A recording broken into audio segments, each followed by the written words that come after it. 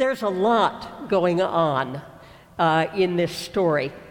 And actually, this story about this great banquet appears in two Gospels. There are two versions. Luke has one, and then we have this one from Matthew. I'll be honest, given the choice, I'd take Luke's.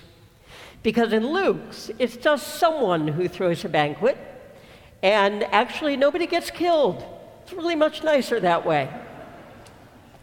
But in Matthew's, we have a king, which for many of us, a king and a son, which makes many of us immediately think, oh, it must be God.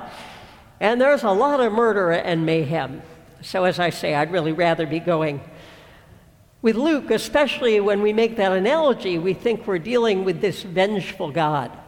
So in order to get to where I think we really need to go, a little bit of history is in order. Matthew was writing to largely Christians who had become Christians from Judaism, seeing Christianity and Christ as the fulfillment of the promise of the Messiah. But, as we know, a great many Jews and Jewish leaders did not believe that Jesus was the Messiah or that Christianity could be in any way a continuation of Judaism. Then, on top of that, Matthew is writing after 70 AD, and that actually matters as well, because in 70 AD, Rome sacked Jerusalem and destroyed the temple. And Matthew thought that that was actually God's judgment on those who had not chosen to follow Christ. I don't actually agree with Matthew on that, but that explains what's going on in the first part of that story. But then we come to a part of the story that I think is really critical. So the first thing we discover, also in Luke's, is that all these people come in, brought in from the highways and byways, people who never expected to be there. And that's really good news for all of us, because it says that when we are gathered into God's great banquet, maybe there'll be some folks there we know, but there are also going to be a lot of folks we don't, and a lot of folks we would never expect. God's invitation is wide, and we are all invited. But then there's this note that only appears in Matthew's gospel that is startles me anyway, every time I hear it. And I've been ordained a long time, so I've heard it a lot.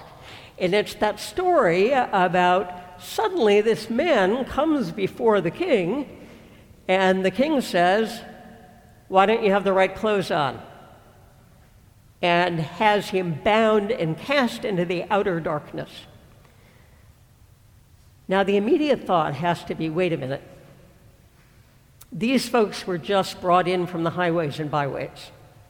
How on earth were they actually going to have appropriate wedding clothes on? And that's when we need to know a little something about customs in Jesus' day. And that is, if you were invited to a wedding and you knew you were invited, maybe you'd put on your very best tunic. But whatever you came in, once you arrived, you were actually given a wedding garment, a wedding cloth to wear. And that signified both the joy of the occasion and clearly that you were an invited and welcome guest. It's not unlike if you go to a synagogue now in our day and you don't have a yarmulke, there is a basket of yarmulkes, kippot, sitting there, and you are invited as a guest to take one.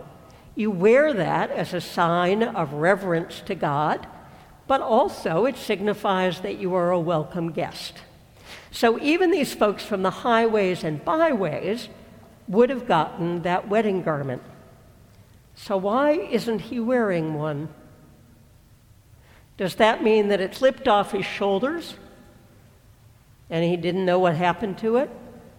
Or maybe that he folded it up and put it in a corner somewhere, thinking he'd get it later.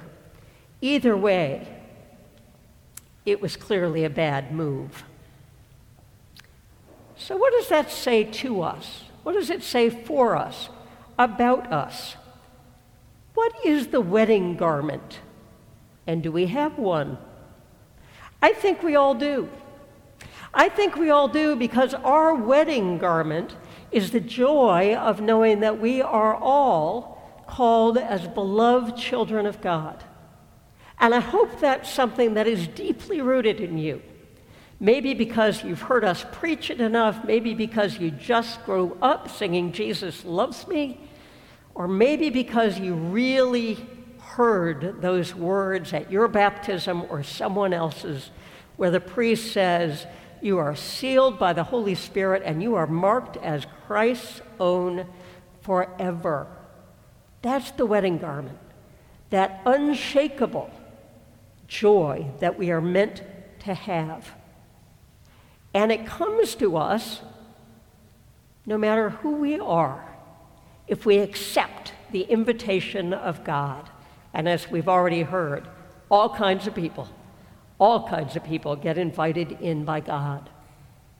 But how do we know if we're actually wearing it, or whether it's maybe slipped off our shoulders, metaphorically speaking? Well, the fact is, I think we know it in a variety of ways. If we are really wearing that wedding garment, we should know not just joy, but also have an eagerness to make God's reign and God's rules and God's kingdom visible through the way in which we work for justice and mercy in the world. I think if we're wearing that garment, we have not just joy, but discover a real willingness to take risks for our faith, to do things or not do things, because we know that we are absolutely safe in God's love. And I think if we're wearing that garment, that wedding garment, we have not just joy, but a real commitment and desire to invite others in, to make sure that no one is left out on those highways or byways. If it slipped from our shoulders, not so much.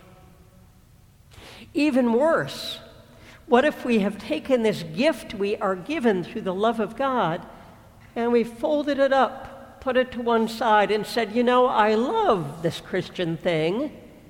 I really love that promise of God, but you know, I got other things I have to take care of first. I have to get on with business and I have to go the way the world tells me to go because you got to go along to get along. I'll get to that. Until it's put so far aside and is so much in the rearview mirror that you don't even know where it is anymore.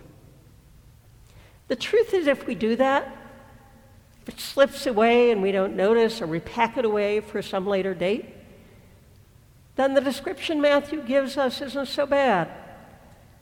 That is actually choosing to put ourselves into a kind of darkness where there is wailing and maybe even gnashing of teeth when we realize what we've done or failed to do.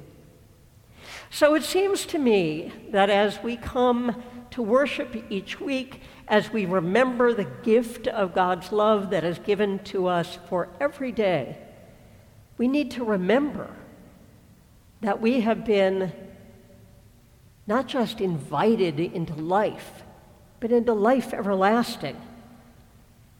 That we have been invited into joy, but a joy that is without end. And that we have been given this age, given this gift for this age, and also for the age to come. So I hope that we who have heard the great welcome of God will wear that garment boldly and proudly and with joy. Amen.